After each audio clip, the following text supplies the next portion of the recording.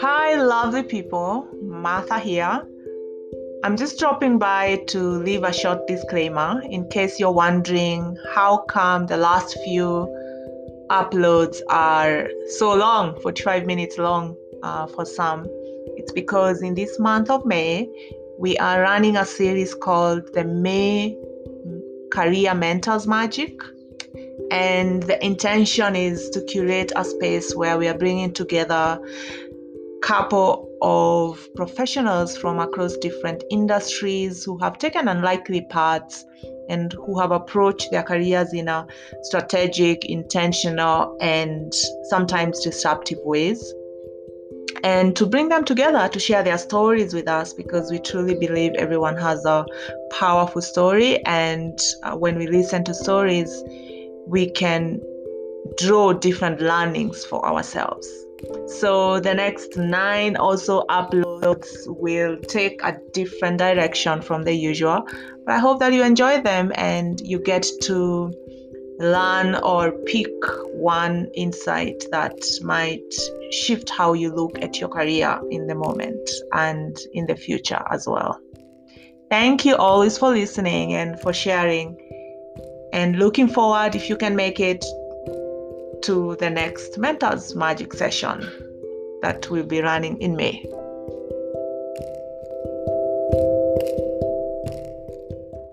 And I always say Tabiness, and it means happiness.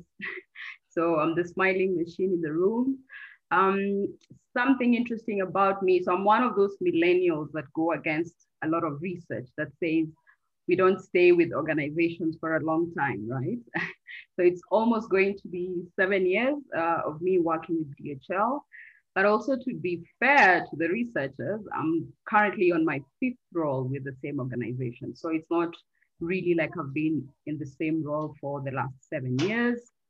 So I've lived and worked in 3 countries so far. I lived in Turkey, I lived in Cameroon, and currently I'm based in South Africa. So right now I'm in Joburg, and winter is coming here. It's not a joke. Something else about me is currently I'm also an MBA student at the Gibbs, which is the Gordon Institute of Business Science, which is under University of Pretoria. So it's an exciting time, and I'm excited to be here. A little bit scared, butterflies, because normally I'm usually on the other side listening. But if you had Martha for the first 5-7 minutes, you know she would convince you to do anything, right? So I'm here and ready to see if my story, if anything I share, can be helpful or inspiring to anyone. Yeah. Amazing. I'm pretty sure you'll do great. I'm curious actually, if you can share a little bit about what took you to Cameroon, and maybe start with what took you to Turkey, and then we can get to the Cameroon, because Cameroon is where everything exciting starts, and it's really shaped most of your last 4 or 5 years of your career. So I was in university, I was part of a leadership organization, and the main thing that happened was doing this exchange programs that gave you a chance to go to another country, live and work in another country and get to experience what they do. So what had happened to me before that experience actually is I'd applied for like 4 positions within this leadership organization in a span of 2 years. And I kept being rejected. So for the love of me, I didn't understand why I was being rejected. I knew, or I felt like I had done the most that I could and I deserved these positions, but I wasn't getting them. So for a long time, it took me a while to actually come back and look internally within myself. I can say this only happened once I joined DHL much later on, but I think those rejections or whatever happened at that point really did propel me to start asking the questions of what can I change about myself? You know, you cannot have several people saying no, so there has to be something that you need to change about yourself. So yeah, I ended up in Turkey for 4 months. It was an exciting experience. Living in a country that is in 2 different continents, as they say, Asia and Europe. But it was a short experience. I had to get on the next one with DHL when it came coming. Yeah, I love what you said about taking the step back and looking at yourself to see, okay, so many people are saying, I'm not I don't know what's the right word, I'm not qualified for this specific role. And that's, of course, something that many of us don't do because we're always like, oh, recruiters, oh, hiring manager, oh. We'd rather blame everybody else, not really blame ourselves. That's not the point here, but like look at how have I been approaching my career journey and my job applications. Maybe to make it a little bit tangible, how do you do that reflection process for yourself in a way that you're not blaming or banging yourself and, you know, being all judgmental? I think when it happens a lot, at some point you stop and you start asking yourself those hard questions. And then when you're exposed to different environments and it still keeps happening, then you definitely know the one constant in all this is yourself. So you have to come back and just check within yourself.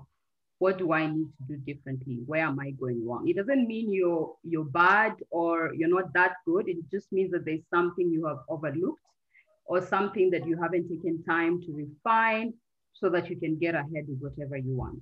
Mm-hmm. So for myself, it happened when I got into corporate and I realized people have so much to do, right? And we all have different trade-offs to make. We all have different responsibilities to do. So at the end of the day, if you really want to be supported or to be helped, you have to be very specific and very intentional with the kind of support that you request. And at the same time, you also have to be really of service. And I think that's where I got it right, or it switched. You would want somebody to help you with something at work, but because you're just asking, it never gets done. So at some point, simple things like me walking to somebody's desk and saying, hey, let me help you organize your desktop, because it's so easy for me to do. Or if I see somebody struggling with an Excel sheet, I say, okay, let me help you with this Excel sheet. Or if I see a manager is struggling to put together a presentation, I'll be like, I can help you with this. So they might seem like small things, they might not take a lot of time from you, but these are the things that people see in you and see that they can support you because you are also there to support them. And it stops being, what am I doing wrong? And then how can I be of service to others? How can I help so that when I need their help, they can also help me? Yeah, how can I be of service? How can I, at Edge and in all our programs supporting individuals, we talk about this idea of being value creators. And because a lot of time we see ourselves as just employees, and then we fail to see the other piece of it, that actually organizations need us to thrive, you know? So that whole how can I be of service is then positions you as someone who actually has something to offer and you can show up this way. So today's topic is nobody owes you anything, you know, and it was so amazing when we were preparing that for you, it just like, I think you said this in like minute one, like 30 seconds into our chat, you were like, nobody owes you anything. And it was so powerful and so compelling and so sticky, yeah? And how would you briefly share what has brought you to this point where you say nobody owes you anything in your career growth? So it started from having all these rejections back in the day, and then getting into corporate, and sometimes you feel like maybe you deserve this promotion or you deserve this pay rise. And for me, mostly it was because I had the mindset that if I've delivered what I'm expected to deliver, then the other party also needs to meet me halfway and give me what I think I deserve, right? And then I quickly realized that's not how it works. So just don't assume the other person knows what you want or what your career plan is like. You have to be very deliberate and intentional and strategic in asking for what you want. And you have to push for your own agenda. As I mentioned, people would really want to support you, but they have other things to do. They have other pressing matters. They have deliverables from their managers. So at the end of the day, if you have your own agenda that you want to push, you really need to be intentional with it and be strategic with it and start working on it backwards. So you don't wait until the time maybe you feel there's something you need to go for, and then that's when you bring it up. It's something you should have cultivated in the background and just developed it in a way that by the time you're asking for it, it's something that is given to you because they've seen that you can deliver. So for me, it has been more of that, not just sitting there and assuming that, everything will be given to me. Even trainings, even if there are trainings in the organization, and most organizations have trainings for their employees, but mostly we assume that, and some of these trainings you have to be nominated or something like that. So you would assume your boss would nominate you because you're doing a good job, but it's not really like that. You have to approach it in the sense that they really don't know what I want. And if it's something I want, I have to be specific and say, okay, this is where I am. And I believe this training being offered by the company will help me to do this and this and this. Please, would you nominate me for that? So it's just things like that that I've learned along the way to be very, I don't want to say pushy, but to make sure that I bring my agenda to the table. Yeah, and let's talk about that because you shared two really powerful stories of how this has shaped your progress and growth in a very fast-tracked type of manner. So perhaps you can share, there's the whole Cameroon to Joburg journey and because you've already now mentioned a couple of things already, what was your agenda? What were you aspiring for? What did you do? And how did it bring you to Joburg? And then you can share the same for the same journey that has brought you to your current Africa and Middle East role. Okay. So I think maybe to just bring it to perspective, I've always been passionate about the continent. I love the continent. I hope someday I will make a big impact on the continent. So my whole agenda has always been, I need to know more about the continent and engage more with it. And that was one of the main reasons why I left Turkey to move back to Africa. At the time, DHL had opportunities in Tanzania and Cameroon. So to select, I mentioned I would rather go to Cameroon, right? Because I'm Kenyan, Tanzania, it's right next to the border, they speak Swahili. So I felt like challenge-wise, if I really wanted to be challenged and step out of my comfort zone, Cameroon is a better fit at the time. If things are not going well in Tanzania, it would be so easy for me to just get on the bus and get back home. So I said, let me go all this other way in West Africa where they speak a different language. So that's how I ended up in Cameroon, which was challenging at first because my French was very basic, but I quickly had to learn and assimilate and be part of the team. Mm-hmm. But once I got there, the amazing thing about the role that I had is it helped me get a view or a perspective of the whole organization, right? How different department works. And this is how I got to understand what are the pain points of the organization at this point, and then try and prepare myself or propel myself to get into that position to support the organization. Yeah. So at that point is where I realized, okay, so we do have a problem in this area. Then I asked myself, okay, which country within the continent is doing really well in this area that we can learn from? And at that point, it was South Africa. So I pitched to my boss and I asked, okay, could I go for a 3 months on the job training in South Africa? And then I can come back and implement whatever I learned from there so that we can move this department forward. And it was so amazing. I thought it wouldn't be accepted, but mm-hmm. It was a move that was accepted and supported even by HR within the region. Then I came to South Africa for 3 months and went back to Cameroon. Yeah. So that was one of the times mm-hmm. I think I stepped in to say, okay, so what value can I really bring into the organization other than just sit in the role that I was previously prescribed to? So that was the first one.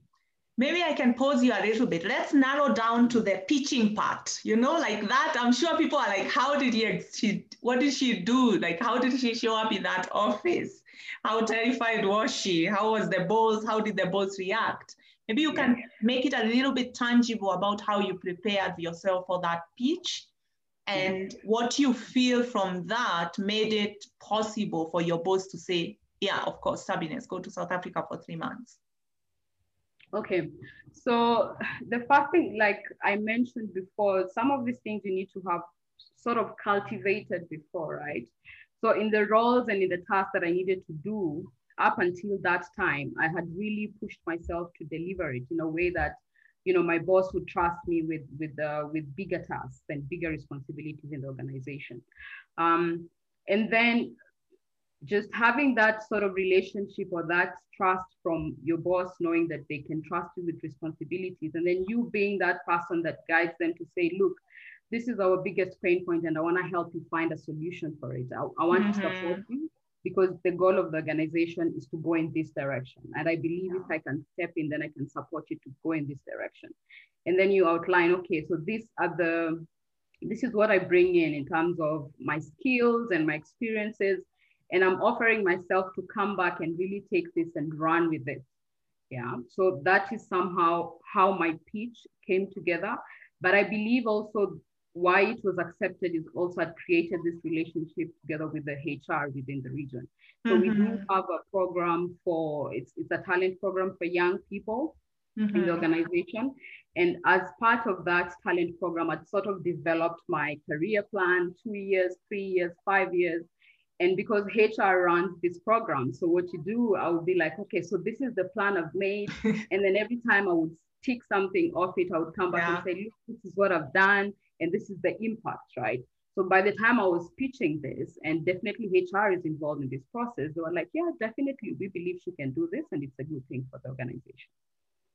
Yeah, and that really summarizes really well this idea of cultivating your way to yes. Like it's not about that moment when you ask. It's a lot of what's the prep work you do before, as well as how much aligned you are to where the organization is going. And then everything you said again about showing how you can support and serve. And another thing that I caught there was this whole idea of guiding my manager. I think that's really powerful.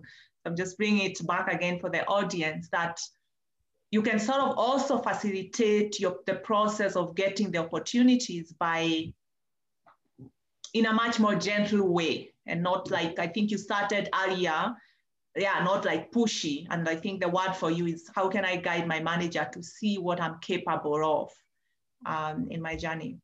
And let's now come to this whole Middle East Africa role. And because this is another one that really touches on that idea of thinking far, because you're a really visionary for the continent, for yourself, for your life, and thinking about what is it that I want to achieve and what is it the organization also wants to achieve, and then aligning those together. So you can take us through that story with this focus on this whole vision alignment of both parties. Yeah. Actually, I can see someone from my company here. Hi, Martha. She's also called Martha. Awesome. Hi, Tabi. Yeah. So the thing is, okay, we're talking about the Middle East and Africa role. Yes, when I went back to Cameroon after a year and a half, really supporting the team and the company, we did well. But I always felt like I wanted to spread my wings, right? I wanted to see a little bit more. And I'm those sort of people that if the CEO is sending an email, I'm going to read it word by word. Yeah. So I'm those kind of people, right? And this is the CEO writing an email all the way from Germany because that's where our headquarters is. So that's how I'll get to understand, what is the vision of the company? Where do they want to go? What are the next big things that are happening? And I remember at that time, the next big thing that was going to happen in a year or 2 years' time was trying to change our whole IT system globally. Mm-hmm. And in my head, it clicked, if they're going to do that, they're going to need a team to do this. And then I asked myself, so what would I need to be able to be part of this team? Because this team then would be able to, roll this thing out globally. This would give me more visibility within the company. And it will also get to serve my personal goal of being in touch with, the continent and the other countries within the continent. So with that, what I managed to figure out was I needed to learn about the system. I needed to know what system this is and how does it work. Yeah. So I enrolled in a course and I managed to get the highest certificate in that course. So a year later, when the roles were being advertised, it was a no-brainer because first of all, I was actually the first person within the continent to have that certificate. So it just made sense that they would select me for that role. And aside from that, I had I was working in a different country, which was Cameroon. that speaks French. So I could speak 3 languages within the continent: English, Swahili, and French.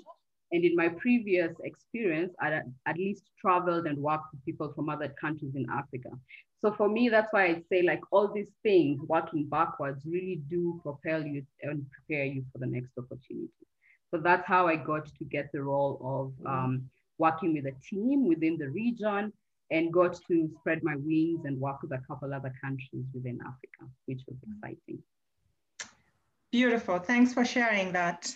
So so for everybody listening in, you can already start typing your questions for Tabiness, because we are moving to Q&A sort of engagement session. And I already have one question for you, Tabiness, that I saw when I was just going through the questions from the signups. And this one, it's a Martha one, yeah? So just like, just be ready for it, yeah? We've come a long journey. So there's a human called Adrian who asked, how do I come up with a powerful why? And you know why I'm asking this.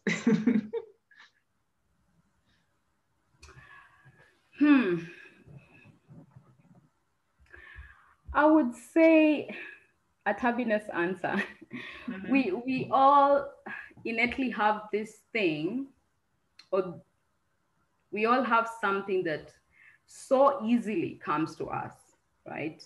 Like other people would struggle it, but it so easily comes to us. So I always just say, go back and reflect on it and just look at everything that you've been doing before. What is this thing or these things that so easily come to you that don't come easily or the same way to other people? And then,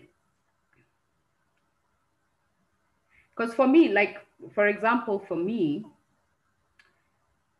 as I mentioned, like my why and coming up with my statement, which you helped me to do with it, is transforming myself while working with other like-minded individuals to make an impact in Africa. And it's transforming myself because if I look at my journey, I'm always looking at how can I be better? What can I do differently? What do I need to learn? How can I improve? So my why is always, how do I improve, but not just for myself, but improve in a sense that I can make an impact in the society and help other people. So I would say just reflect and see what are the things that come easily to you and bring you joy, and do not just serve you, but also serve other people. And how would you connect that for the audience in terms of now this really powerful way of transforming yourself so that you can be a catalyst of change in Africa, and things that come easily for you? How did you, how would you connect those two things? Yeah. Okay. So for me, like one thing I realized was so easy for me was assimilating with different cultures, right? So I realized you dropped me, my first experience outside of Kenya was in Uganda. I assimilated very quickly. I had experience, I went to Ethiopia, I went to Egypt, and then I had to live in Turkey, which was very, the culture there is a bit different.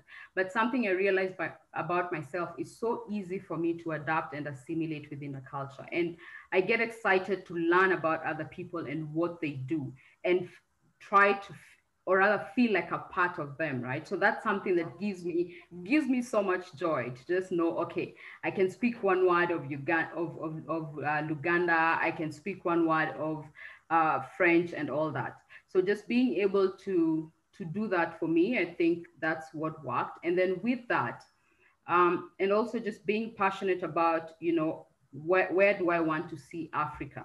And that has always just been something for me, you know, what impact can I make in this continent? So when I put those together, I knew whatever I do with myself and however I grow even in my career, my long term, or where I want to go, is to always improve myself and then see how I can make an impact within the society. Yeah. Oh, listening to you gives me chills. I'm just waiting for you to like do all these amazing things which you're already doing already with DHL. Great. So this is a good moment for us to start engaging Tabiness with our questions today. We will have around 15 minutes of questions. Feel free to unmute yourself if you're able to speak, if you're already at home and you're comfortable. However, if you're on transit, feel free to send a text on the chat, and Tabiness will be happy to engage with you on this. So maybe Martha, just adding on to that pitching topic, Yeah. And how it got to, the thing that really helped me was along the way, I always documented my achievements. Right. So I had this draft email when anything happened, however small, I would document it, because it's so easy for us. 3 months, 4, 5 months down the line, you forget. Yeah. You completely forget what you did. So documenting those things was so helpful for me, so that by the time I'm going to pitch something, I would just go back and look, okay, so what can I use to pitch about this particular issue? Yeah. So it's always good to document your wins. Yeah. Yeah, it's sometimes really sad when candidates show up for interviews and you ask them questions as, tell me one of the proudest projects you've led. And the example they give is not compelling. It's not it's like, you know, as an interviewer, you're like, is that really what you can, is that the best you can share? And probably at that moment, someone just panicked, or someone was anxious, or someone simply forgot. So exactly, it's really powerful to keep a record of those milestones over the years. Great, so we are ready for questions, or rather Tabiness is ready for your questions. Let me go to gallery so I can see everyone. If not, I can keep talking. Let's pause, maybe people are absorbing. So again, you can type on the chat, or you can unmute yourself and speak if you're able to do that. I have a question from Brenda. Thank you, Brenda. How best to position oneself if there's a gap? This may be due to injury, taking care of an adult, or childcare. So more about if you take a sabbatical for all the 1,000 reasons, how do you come back? This is quite broad. I don't know what would be your take on this. Have you ever taken a sabbatical, Tabiness? It's time, yeah? I wish. It's time. Study sabbatical. You can just finish your MBA in 2 months.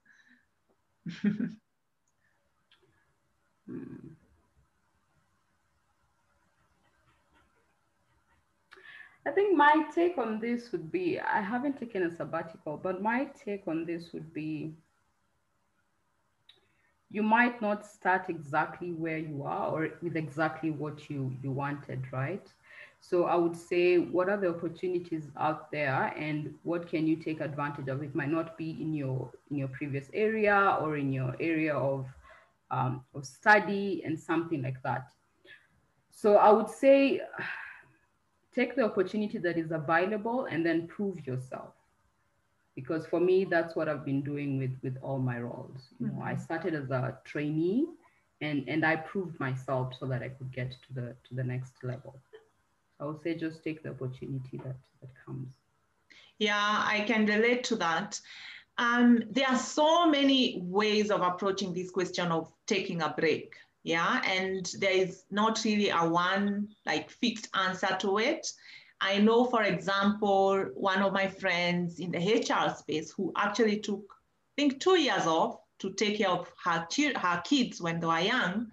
And then when she came back in a time where like economy was really bad. So she was like, okay, she was already at management level. So she could easily have gotten a job for like 150, 200K. But then she couldn't find a job. So she was like, but I need to get back to work. So what she did, she actually decided to start at entry level or assistant level in HR, and you're paid a third of that, like 50K or something. 3, 4, 5 years later, she's now like director of operations in some big company. So sometimes that's a possible path. The other part is also about this question is, I think sometimes we shy away from communicating clearly why we took our break and what we did in that break. Sometimes we just take a break to reset and like forget all the madness of the world of work. But sometimes we actually have time in between where we can build our skills, we can gain other volunteer experiences, blah, blah, blah. So in the context of today's conversation, being intentional and strategic, because nobody owes you anything, it's really about, again, going back to where Tabiness was coming from, it's not really about that moment when you're applying for a job after a long break. It's about from the moment you took the break, what you did with that time, and how you put it all together in that moment when you're looking for that opportunity. And I think the same approach applies to this whole, when you're moving from freelance to corporate. And again, Brenda, there are so many Pandora boxes that can be opened there, because what did you do before freelance? What skills did you accumulate when you're in freelance? What opportunities are you looking for in the corporate? And then how do all those align together? So those are some of the questions you probably want to ask yourself. Thank you for your question, Brenda.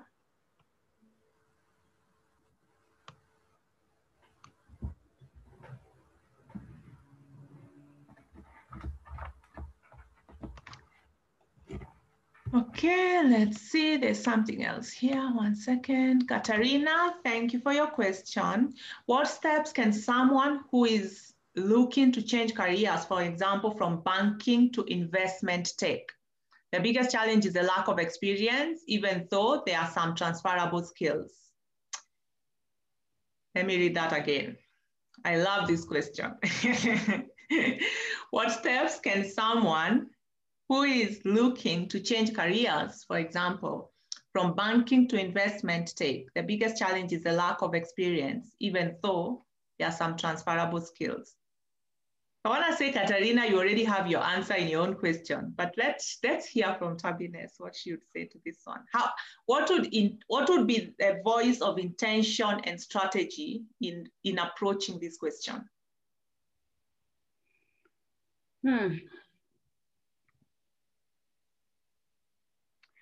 What has worked for me, there are two things that have worked for me. One is I find the JD of the role I'm aspiring to. So I find the JD and then I look at what I've done and then where are the gaps? So what exactly are the gaps, you know? And then I ask myself, these gaps, what can I do to fill these gaps? So that's usually my first thing. And then the second thing is always people. So who can help me with this? Either somebody already in that position or somebody who hires for such positions, because there's always wisdom in listening to people's stories. And it's so interesting that sometimes for me, I would just get onto LinkedIn, look for somebody with a specific profile and just write them a quick message like, would you mind having a 15-minute informational interview with me? This is what I would like to find out. And people are so amazing. They always make time. Somebody does not even know you, but because you're also specific with what you would like them to support you with, that's the other way I would approach it. Yeah. So the biggest challenge with why it's extremely difficult for all of us to transition from one sector to another is because we wake up and we decide we want to transition. It doesn't work like this. So, Katerina, that part for lack of experience, the response for you is, again, intention and strategy. I want to transition from investment, but not tomorrow, maybe in a year's time or in 18 months. So what do I do in the 18 months before that? Yeah. Then I love that you're already thinking about transferable skills. Can you already start using those skills in any other creative ways in that investment space, even before you get there? So that by the time you're applying for jobs in the investment space, whether it's like you've been doing some pro bono stuff online or whatever you find those opportunities, you just don't have the transferable skills saying, oh, I manage projects, but in the context of running our nonprofit, and now I want to come back. This happens a lot. No, sorry, yours is banking. I did a project in this context, but I have not done a project in this context. And project management is still a transferable skill, but the employer will look at, if I have two candidates and one has project management in the investment space, of course I'll hire the latter. So also ask yourself, how can you already bring context and the context of where you want to go in reference to your transferable skills. So it's again, thinking about it before.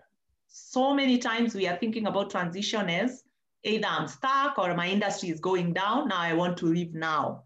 Then when we start looking for jobs, and then we never get them because we haven't deeply thought about how to accumulate skills. Other times, one of the challenges that I work with professionals on, and Katarina, if you want, we can pick this up separately, is having a really, really compelling reason for your transition. Yeah, so a lot of people will always say, oh, I want to grow. Everybody wants to grow. Yeah, everybody wants to grow. How do you want to grow? How is this space going to help you grow in a different way from any other organization? And what value will you create while you're growing here? So these are some of the questions that I can leave you with, Katarina. But yeah, it's one of the most challenging things to do when you just wake up and, oh, now I want to transition. So thanks for that question. We have maybe 2 minutes 3 minutes for one more question, or two, if there are any. Meanwhile, Tabiness, maybe you had one more thing you wanted to share? Why? No, I've said it. Ah, good.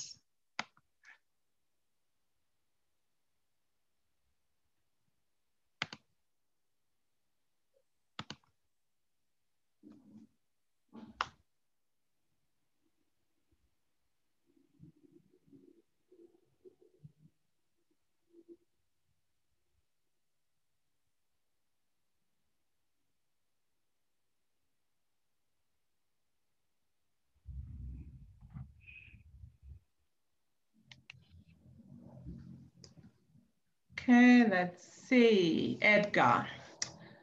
Hi, Edgar. Based on where you see yourself in the future, what is your ideal role and work environment? Ooh, I like this question. Edgar, I'll pay back for that one.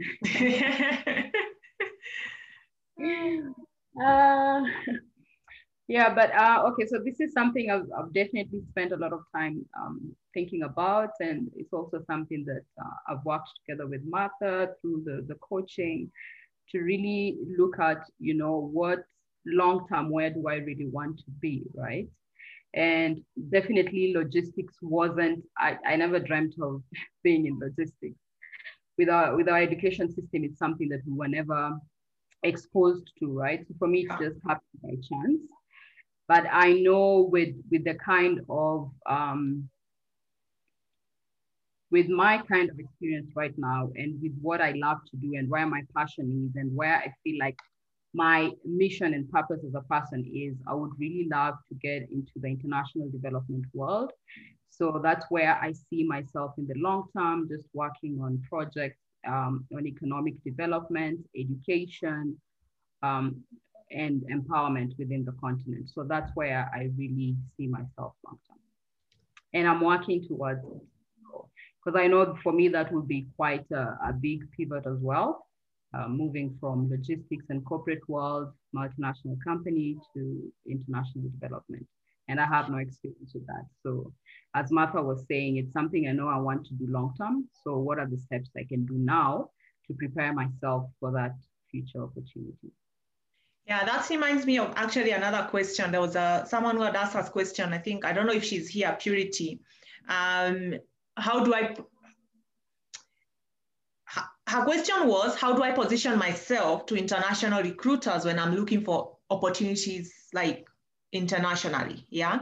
But I want to remove the recruiters because recruiters are just like a piece of it into how do I position myself as a global talent when I'm looking for opportunities with, let's say, international global organizations. So maybe you can share, what are you already doing? What are the smart, small things? Because these are things you do, 2 things a month. You do that 12 months, you've done 24 things. If it's about, for example, building new connections, you've met, I don't know, 12 times 2, 24 new people in different companies globally, blah, blah, blah. So maybe you can share what are the small things you're doing towards that path. So something that has really worked for me, to be honest, is it's using LinkedIn. So I've also been very intentional and strategic with how I use my LinkedIn and how I've put my profile there. The kind of people I follow, the kind of people I comment on their posts. So for me, LinkedIn has been that place to strategically position myself or internationally position myself. As I mentioned, like organization, you have the regional headquarters in Dubai, you have the headquarters in Germany, but through LinkedIn, I'm able to connect with colleagues even in the higher spaces through LinkedIn. So for me, LinkedIn has really been it's really worked. And also seeing what kind of, nowadays we have a lot of virtual events. So personally, if I'm interested with the World Bank, if the World Bank is running something, if the recruiters of World Bank are running a session on, how to have a good profile for the World Bank, I'll make sure I attend as well. So also those kind of things, I believe, help to position you out there. Awesome. And then finally, Simon. Hi, Simon. So he's like, I probably missed this in the beginning. So this will be our last question for today. Can you share some early career mistake?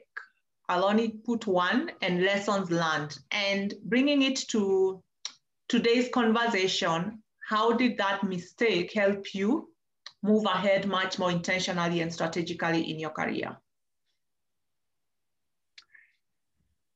So I think we'll just go back to, the title of this session is it's nobody owes you anything. And that was my earliest career mistake, right? I would have a deliverable at work.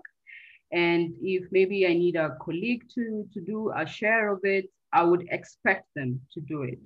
And at the end of the day, if it's not done, remember it was my deliverable. I cannot go and say, oh, but John didn't do this, John didn't do that.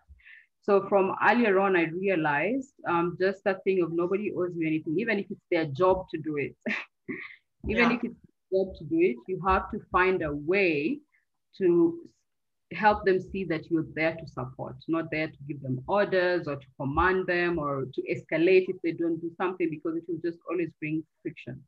So for me, those are the things that I learned, that I need to be fast of service and just try to put myself in their shoes and see how I can help for them to help me deliver my agenda. So that's something I learned. And it's helped me until today.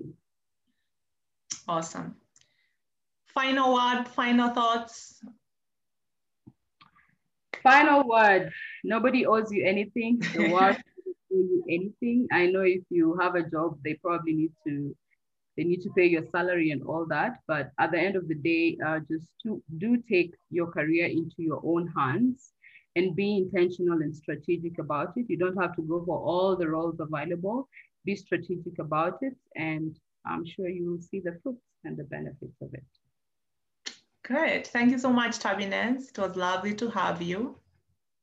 Thank you too. How did the conversation go for you? You are not very sure in the beginning to be on the hot seat.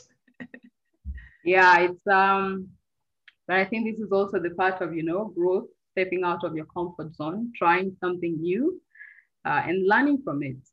So it was good.